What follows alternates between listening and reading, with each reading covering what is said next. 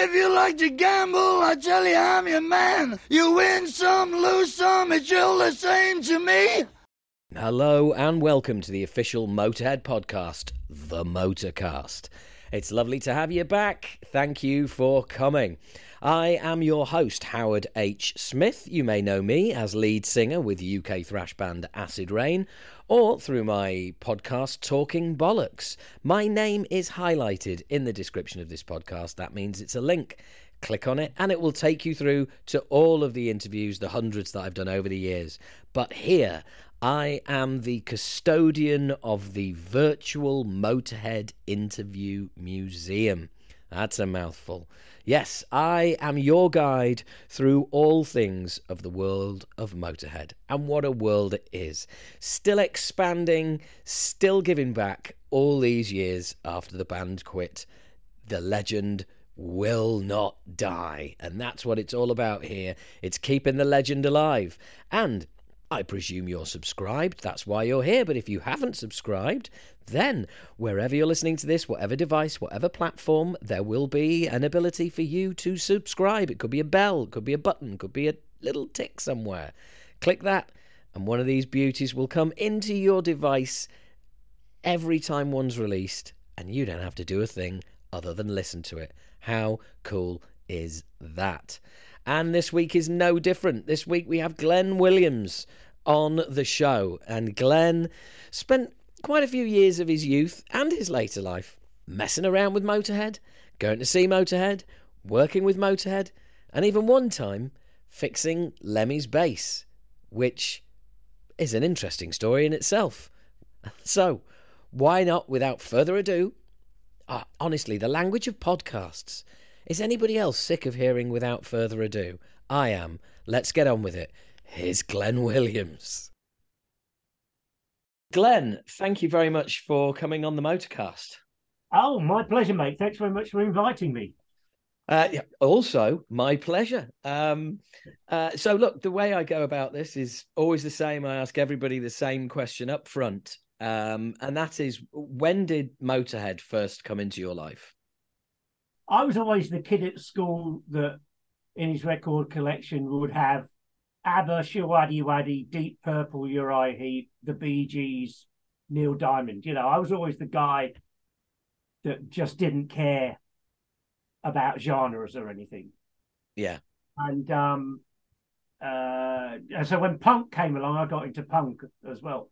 And a mate of mine came round to my house one day. He said, "You've got to listen to this."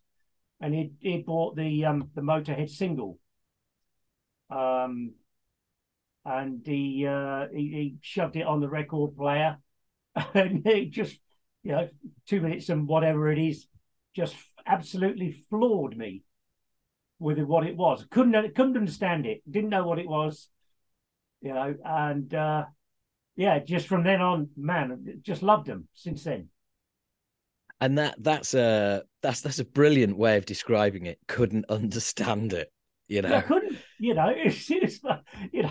had the lyrics printed on the back of the 7-inch single, so we could actually follow the lyrics, but we still didn't really understand it because that age we didn't understand amphetamines and what it was all about, But also, it's like I get the we didn't understand it, as in it's like, well, hang on. This isn't punk, and this isn't this isn't that heavy metal we've heard. What is it? It's very true, and of course we knew Lemmy came from Hawkwind. Yeah, so it was just, it was mind blowing. It was absolutely, we sat and played. I think we played it a dozen times, and we just went, "What is this?" Yeah, but we loved it. I know. I can absolutely picture that. And so where did you go from there? How did it grow? Presumably you started getting hold of the records, trying to see them live.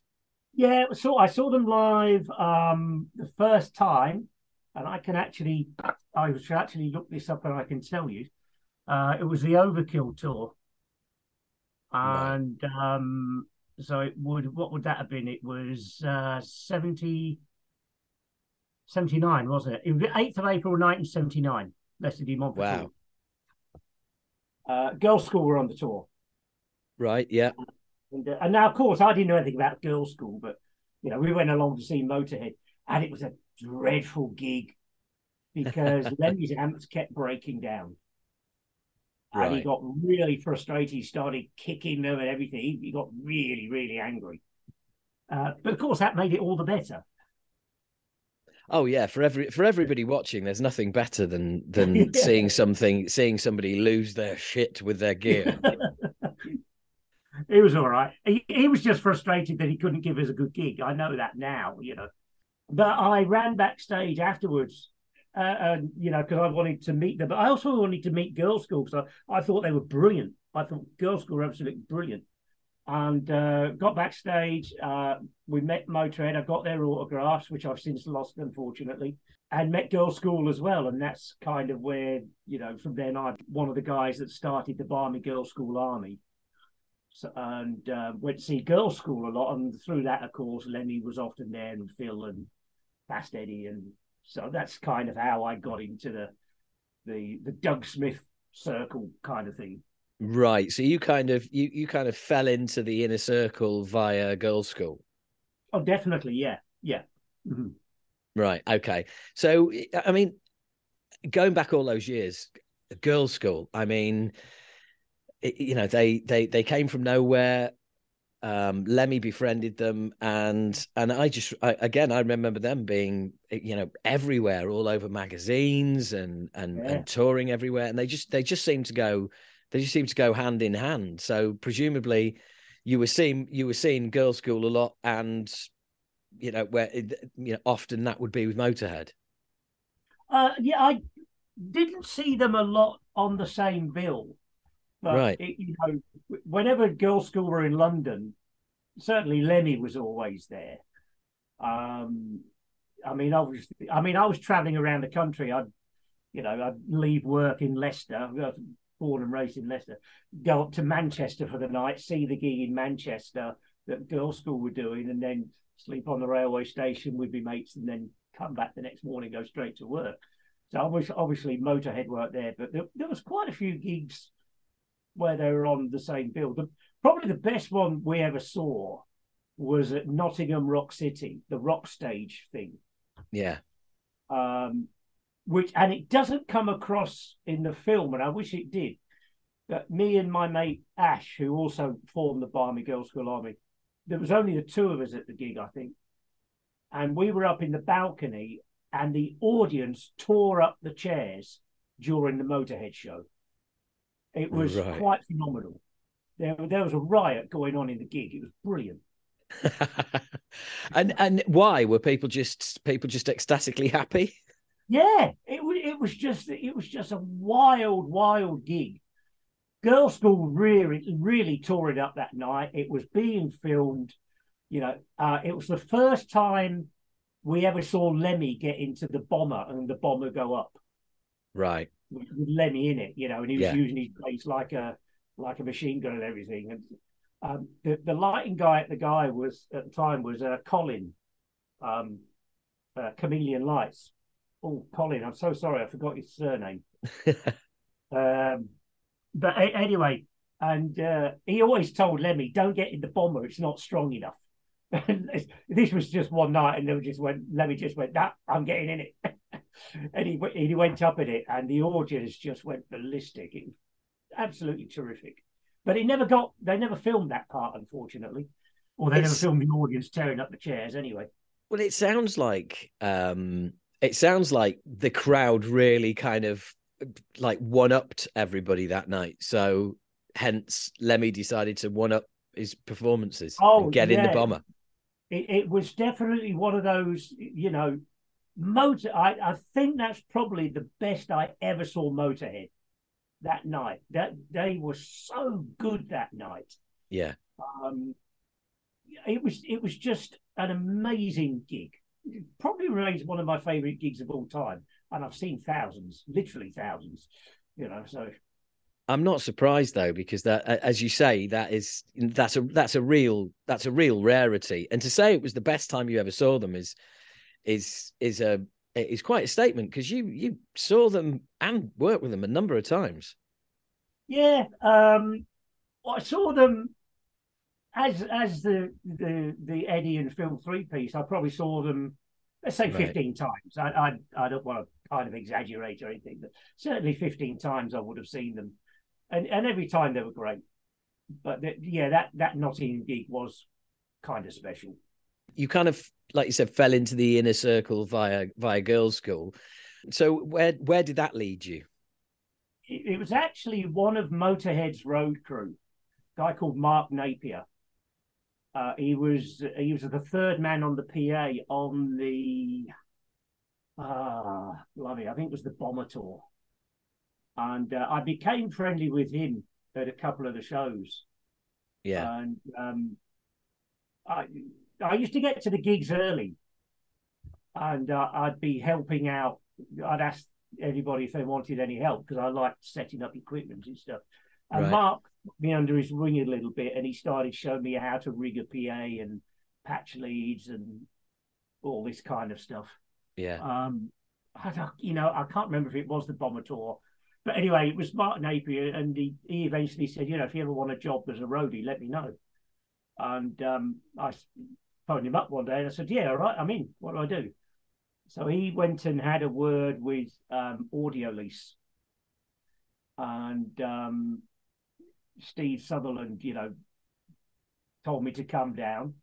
Yeah. And he said he'd try me out, and we did a festival, the Futurama Festival in Leeds. Oh yeah.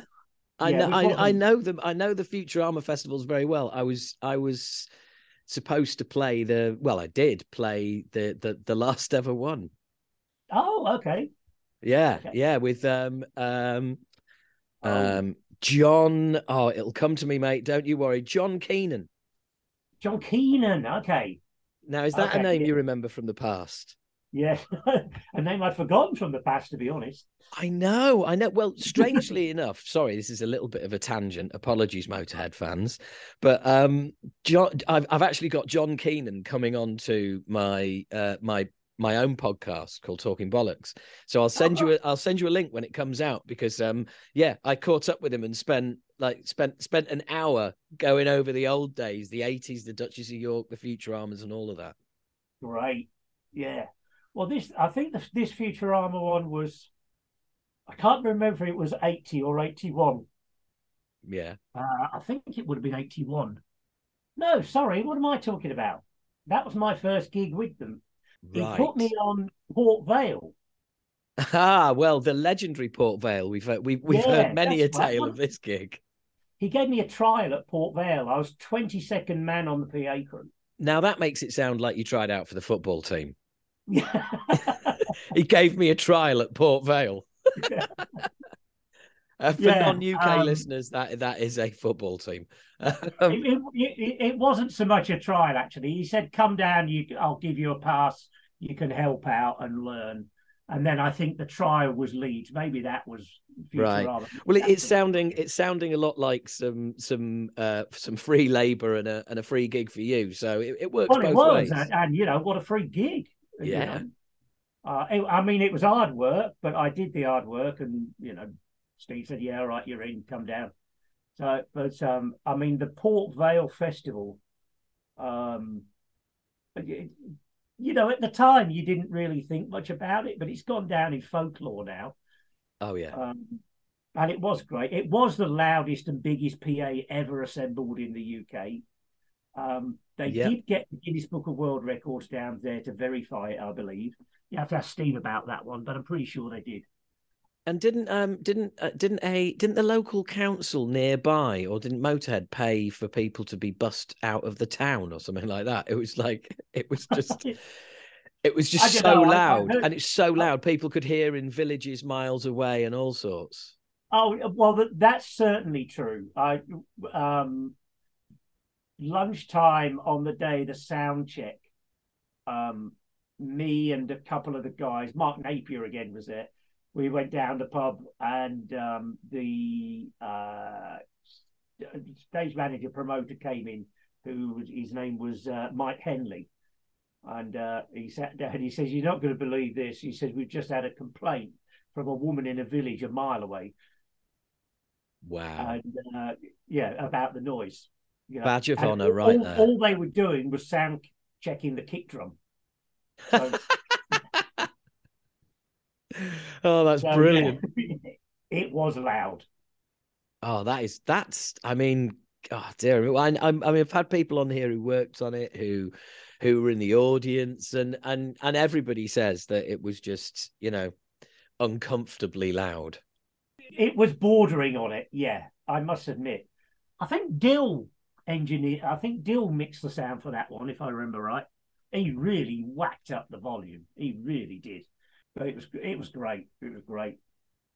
If that was your trial, and then, like you say, Futurama, etc. How many sort of shows did you end up doing with them, and Well, I how didn't long stay for? at Audio Lease very long permanently because I met up with Rock Goddess in February the next year, and I decided I wanted to do Backline more.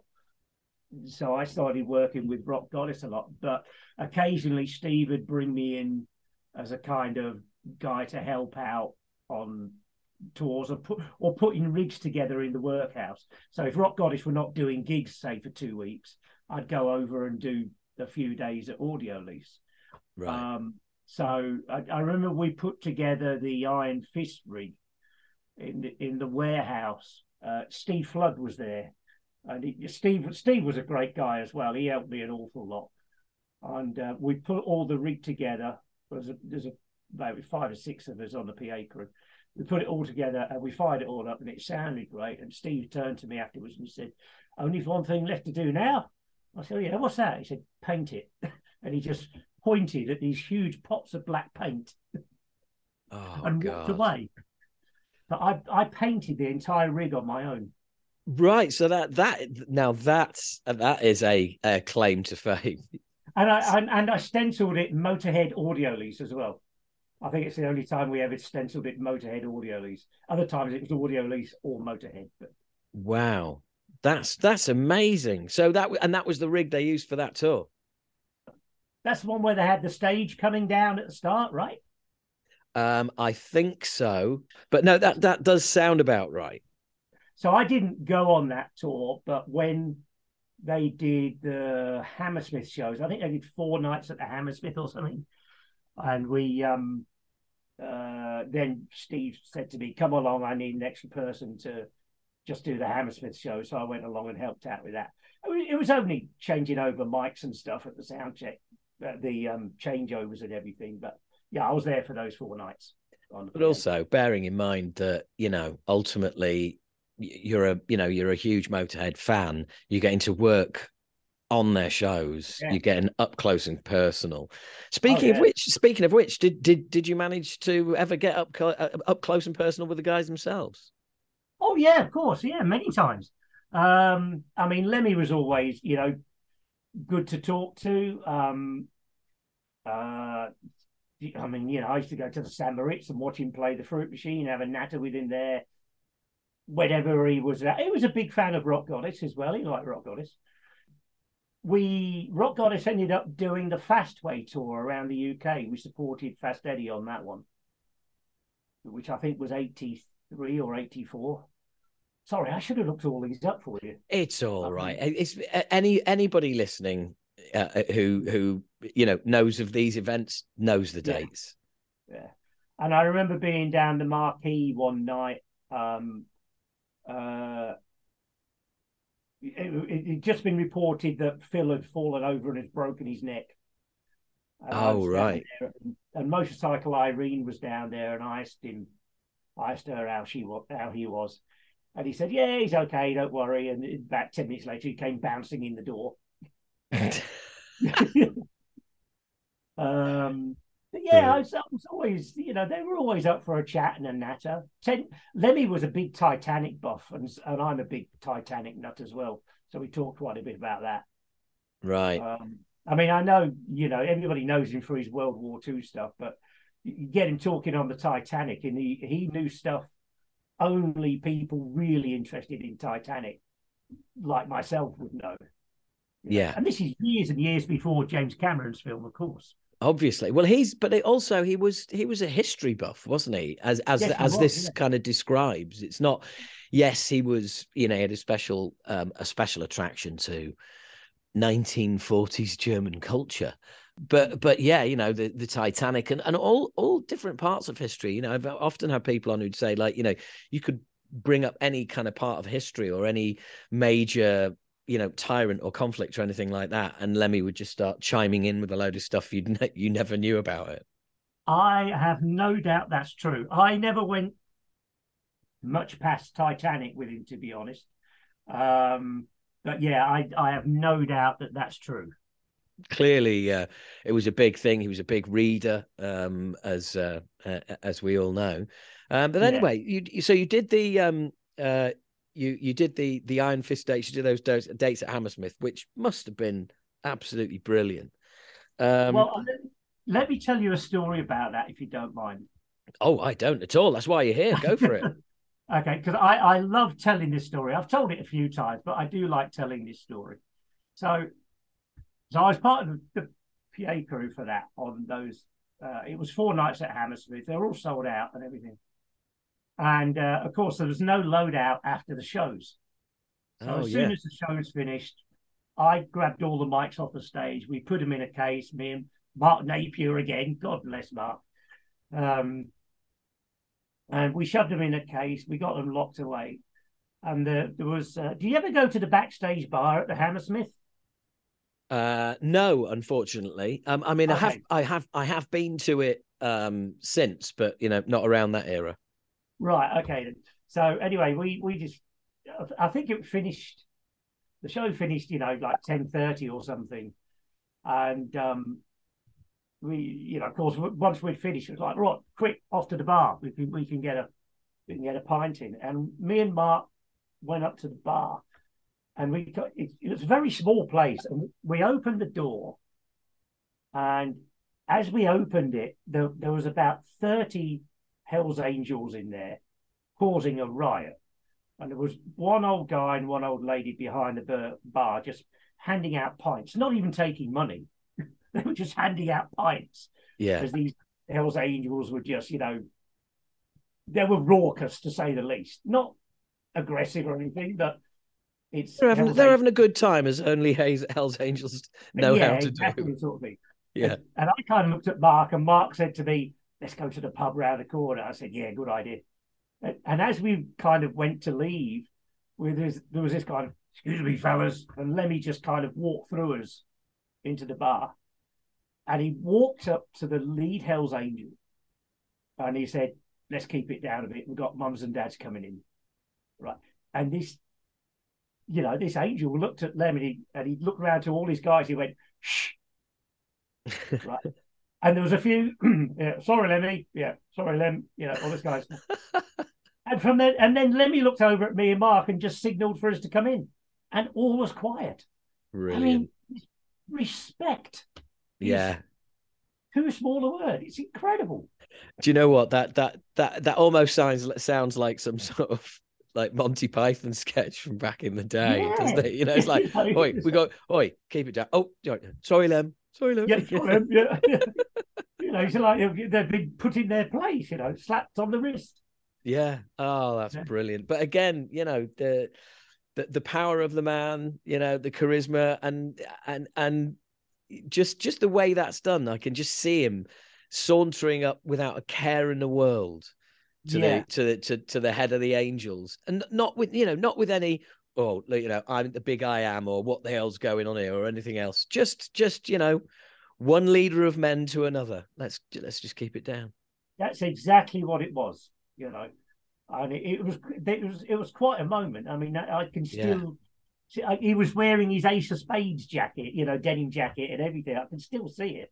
Yeah, that's honestly that's a really beautiful mental image as well. It's just like because I know the bar of which you speak, and there's not a great deal of room. I mean, if there's one person in there that you're not particularly keen on, it's small enough for you to want to leave. But that's amazing. That really is. Really is. And so, how did you end up? Because I know you ended up working on Lemmy's bass or something, didn't you? I did. So yeah, I ended up eventually as girls' school's guitar tech Right. in 85, I think it was. Blues to Cultor, 85. And the following year, early in the year, we were at rehearsals. No, Motorhead were rehearsing and writing for Orgasmatron at Redan rehearsal rooms. Yeah. And they finished, and we were going to take over straight away with girls' school. But yeah, and I went up there. Me and Steve Pritchard, who was Denise's drum tech, we went up there. It was quite late because Motorhead were loading out, and we were loading in straight away into the rehearsal room. We got there. We gave Motorhead's guys a hand loading their truck to get it out, and Doug Smith turned up with Lemmy, and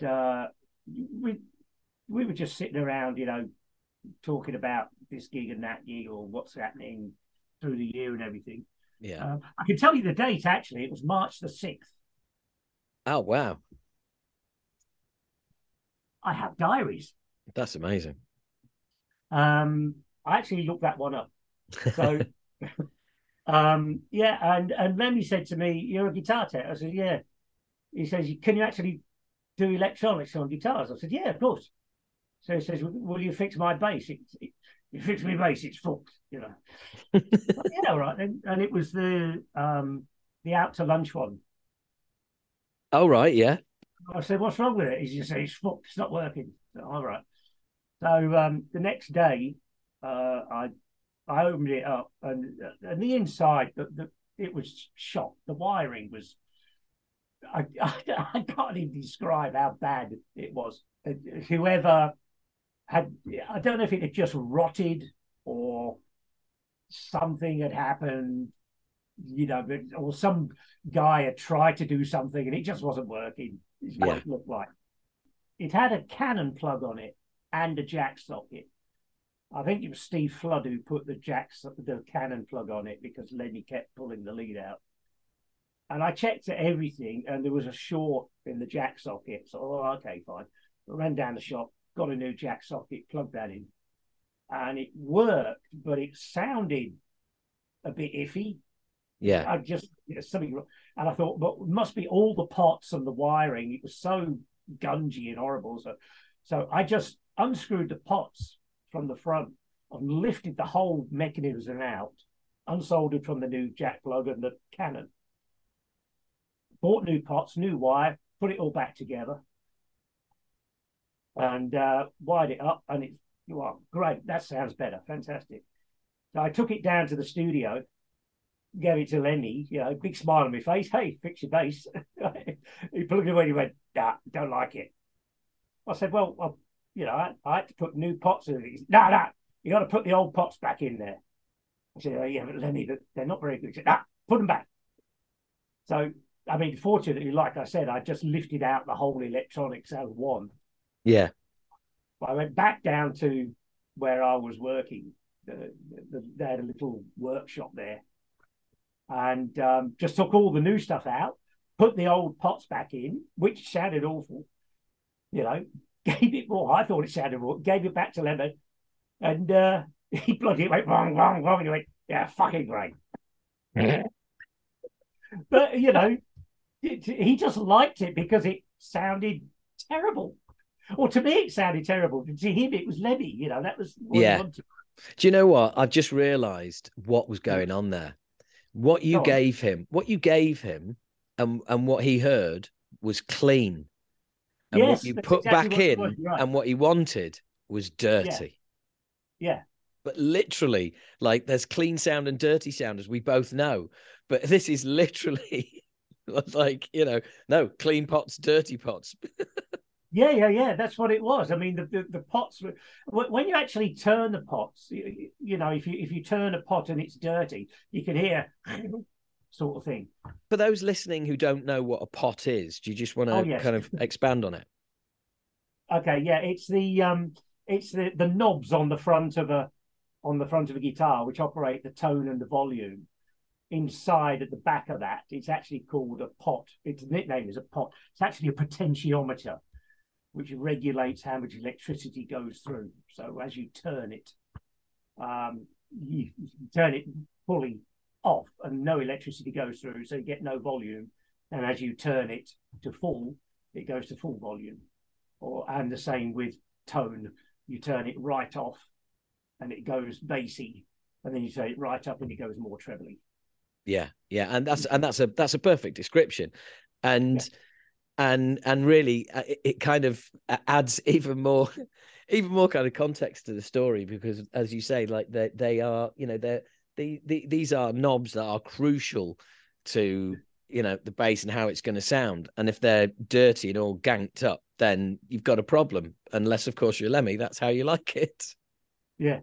Oh, actually, thanks. You just reminded me of something. Actually, I took it back, and he said, "Yeah, that's better. I like that one." He says, "But the knobs are no good," because I had actually found the original Rickenbacker knobs in the case. Right. And I thought, well, I'll put those back on because it just looked better. Yeah. But he said, no, I want the other knobs back on. So I changed those over.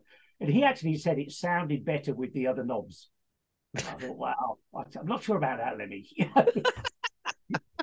I just let that one go. Yeah, absolutely. But I mean, this is bizarre. You take it, right, my bass doesn't work. You take it away to fix it, and you do what anybody would want you to do. Guitarist, bass player, whatever. But you thoroughly go through, you fix the problem, but you also say, right, it's like a mechanic. You say, right, look, you brought it to me with this problem. I fixed that problem. But whilst trying to find the problem, I found all sorts of other stuff that is going to be a problem. It is a problem now and you don't know it, or it's going to be a problem further down the line. So what I've done is I've fixed all of that for you. I've cleaned it, I've greased it. It's lovely. And you've given it back and he's literally gone, nah. Yeah. You've taken away the rattle from the engine. I don't like it now. Yeah, exactly. Yeah, I've greased all the pipes. No, let them rust. That's he wasn't angry at all. He was just saying, no, it's not what I wanted, So I get what it is though as well. It's like it's that guy who takes his car to the mechanic. He's got a problem with the exhaust. You fix the exhaust and go, but there's all these other problems. He goes, yeah, but I asked you to fix the exhaust. Is the exhaust fixed? Yes. Right. Well, I'm taking my car then. Yeah. It's like, okay, fair. That's brilliant. You found the problem, fixed it, thought you were doing the right thing with everything else, only to find that apparently you weren't. Exactly. Yeah. Oh, that's so Lemmy. That's brilliant. Yeah. I mean, all of those guys were really good. I mean, Phil and Wurzel were always good as well. In fact, I saw them when they did the first thing as a 4-piece on ECT. I was at the studio that night. ECT, I remember that. Yeah, because that's the first time the world had seen the new Motorhead. And of course, Lemmy was wearing his white jacket. Yeah, God, I remember that now. It's your turn to remind me of things now. Yeah. That was a really big deal. It was Channel 4. It was early evening. It was like sort of 6 o'clock or something like that. Yeah, 6, 5 to 6 or 6 to 7. I can't remember. Yeah. But Rock Goddess were on that, so I went down to check out how it all operated and worked. So I was prepared for it. Motorhead were on the first one, and Girls' School as the 5-piece were on the second one. Yeah, there was one with Warrior on. There was one with Venom on. Yeah. Mad. Yeah. It's funny you should say Venom. I was just talking to Jeff Dunn, who's Mantis today. Oh, I've known Jeff for years. Oh, okay. There you go. Yeah, lovely fella. Oh, absolutely. Top guy, top man. I've known him for over 30 years. Every time I see him. What's your name again? So after that, after working on, and that was around the sort of Orgasmatron time. Yeah. Did your paths cross again, or did you kind of just, end up going your separate ways? No, we crossed on several occasions. I didn't work for them in any capacity after that. Was it always just like rocking along to gigs and stuff like that? Yeah, I mean, look, the marquee. I was at, in the 80s, particularly 83, 4, 5, 6, 7. I mean, I was probably at the marquee 3 times a week, and Right. you were always bumping into Lemmy. Well, the Marquee followed by the Sam Ritz and Followed that by the whole Sam sort Ritz. of culture. I got to that. I got to that later. I didn't move to London till sort of early 20s, which is kind of early 90s. I missed those years, but I mean, the legend of the San Moritz and Yeah, Lemmy playing the fruit machines there. It's like a friend of mine always said, if you want to have a chat to Lemmy, go into San Moritz and start playing the fruit machine. And yeah, when Lemmy comes in, he will come over and have a chat with you definitely. Yeah. along the Uh, lines of Mugs game. You shouldn't be playing yeah. that. Of course, it used to take 10 pence coins, that Yeah, machine. And, Lemmy would always come down with, 20 quid's worth of 10 pence coins. And he'd just sit there feeding it, you know. There was one night he dropped the 100 quid jackpot, which was a big celebration. I wasn't there for that. Somebody else was there and they told me about it. But Sweetie, the guy who owned and ran the San Moritz, he ended up having £100 worth of 10 pence coins stacked up along the back of the bar. So any time that Lemmy came in, he always has change for Lemmy to feed the fruit machine. brilliant. Yeah, That's because you brilliant. just see the bags in them stacked up behind the bar. And you know what? You mentioned the celebration when he got the £100 jackpot. No, you weren't Yeah, there. You weren't there. I wasn't there. But I can guarantee that it was everybody but Lemmy celebrating because oh, yeah. he didn't give a shit about money. No, he didn't. Not at all. Providing he had enough for his vodka and orange as it was back then. Yeah, I mean, he was. The challenge of beating the machine is what he was there for. Yes, that's exactly what it was. Yeah. Yeah, Uh, yeah. Not the jackpot, although that does, that is nice occasionally. yeah, I don't know when he changed over to Jack Daniels. But I mean, certainly back then it was always Smirnoff vodka he was drinking. Yeah, yeah. I remember that, and the weird thing is, it's like this is now a thing. Do you know what I mean? There will be people listening to this going, "Oh, I can tell you, when he made the switch from vodka to Jack Daniels because." Lemmy's that kind of guy that people will have that information. Yeah, yeah. Well, Denise from girls' school was always drinking Jack Daniels. She's the one that got me into it, although I don't drink it much anymore. But I think it was Lemmy that got her into it. So I don't know when that happened. Yeah, I really couldn't tell you. Yeah, yeah. Um, Well, yeah, it's just one of those things, isn't it? I'm sure somebody will get in touch and let us know. They were amazing times. They genuinely were. they really were. I look back on them with a lot of fondness. There's people over here. For the listeners, I'm in Japan. There's people over here. That whenever I go out, they always want to come up and talk about those times. Yeah, And they were good. They were fun. They were too much. the thing is, all these years later, and there you are, halfway around the world, inverted commas, dining out on all of this stuff that happened all those years ago. And again, it's the never-ending, enduring appeal of Motorhead. It is definitely. There will never be another band like them. Yeah. I remember reading a story once, and you might be able to let me know more about this. But apparently, Lemmy was in a bar somewhere in America with James Hetfield, I think it was, one of the guys from Metallica. And Joni Mitchell walked in. And Lemmy went up to Joni Mitchell and she said, "What chords are you playing in that song of yours?" And he named the song. I could never work them out. And Joni Mitchell went, "Oh, it's da da da da," and she told him the chords. That's This is brilliant. Joni Mitchell, you know. That's brilliant. That's Yeah. brilliant.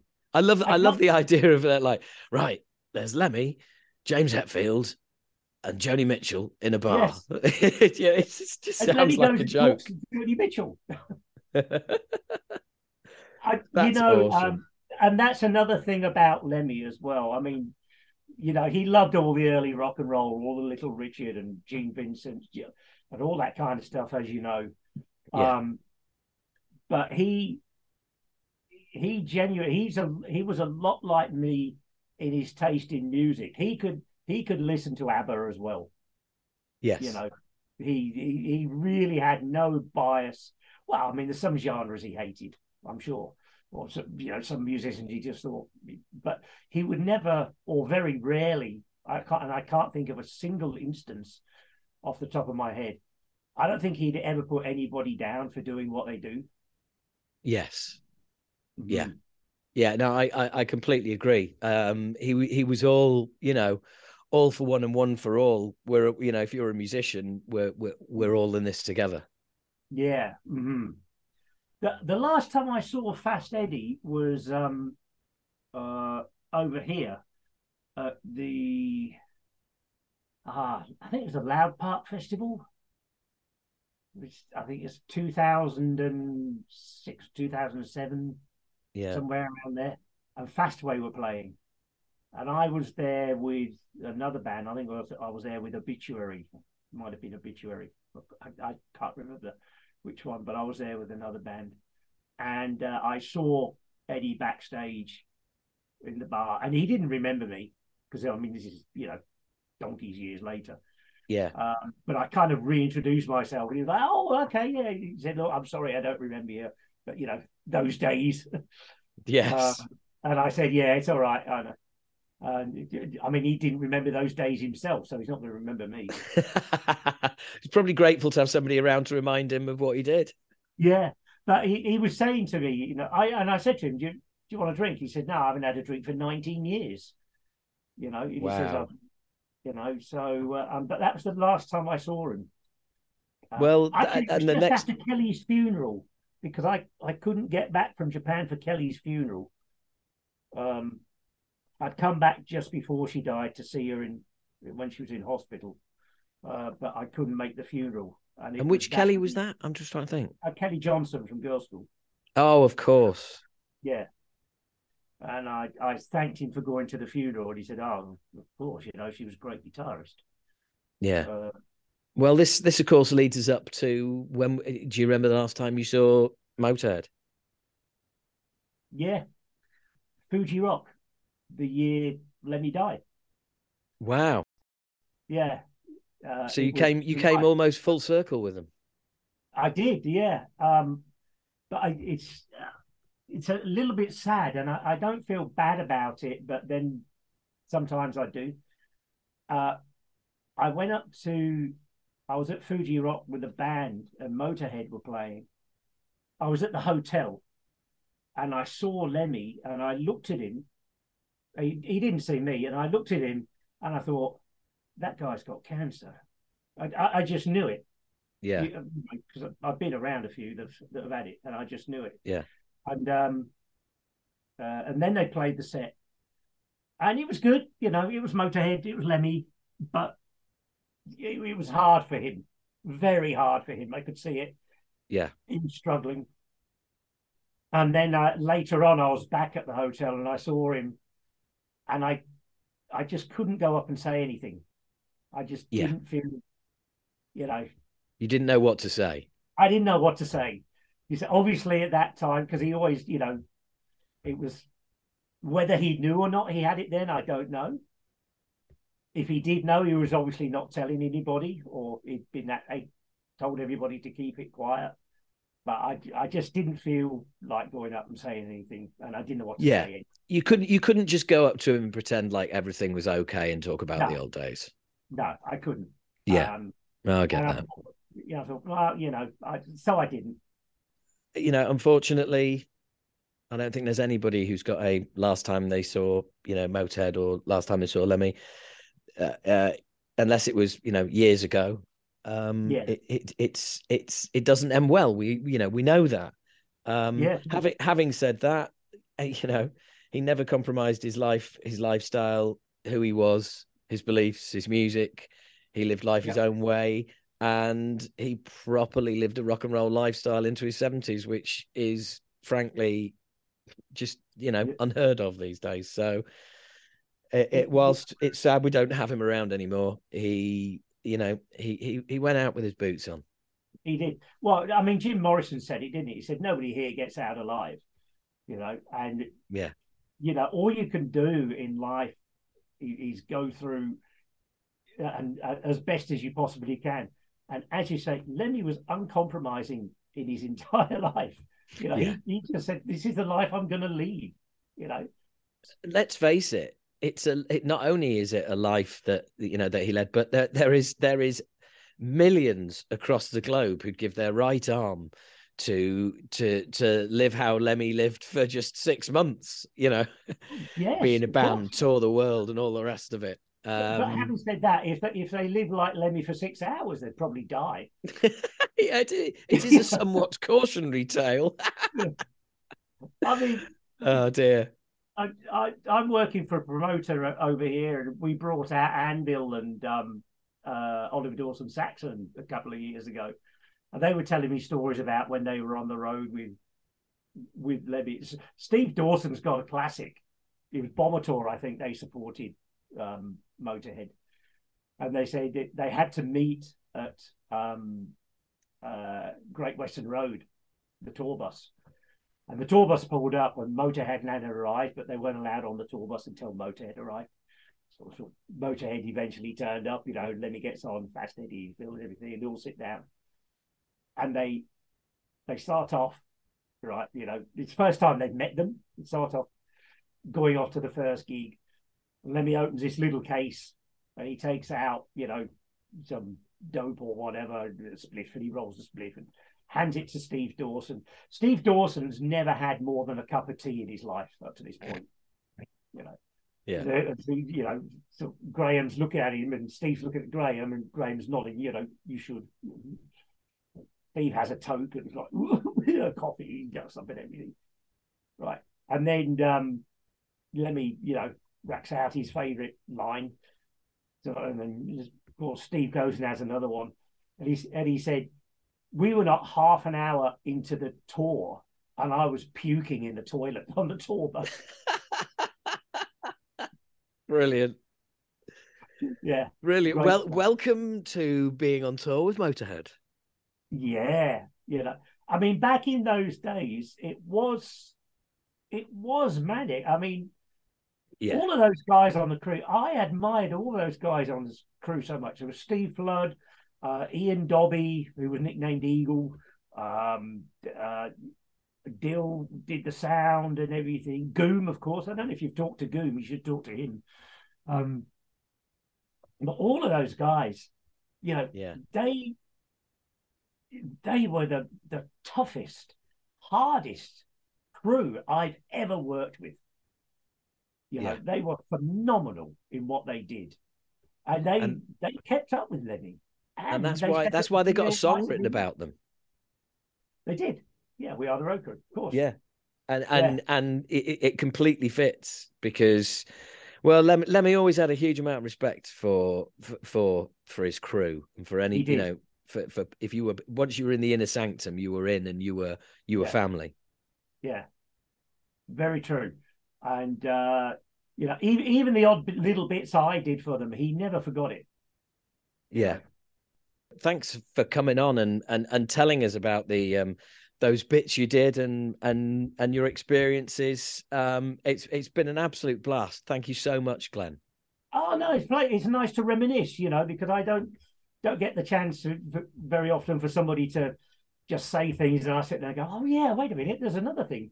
So I know what you mean. I know what you mean. When you're around people from a certain era on a certain topic, there's a whole load of stuff that opens up that normally wouldn't get discussed.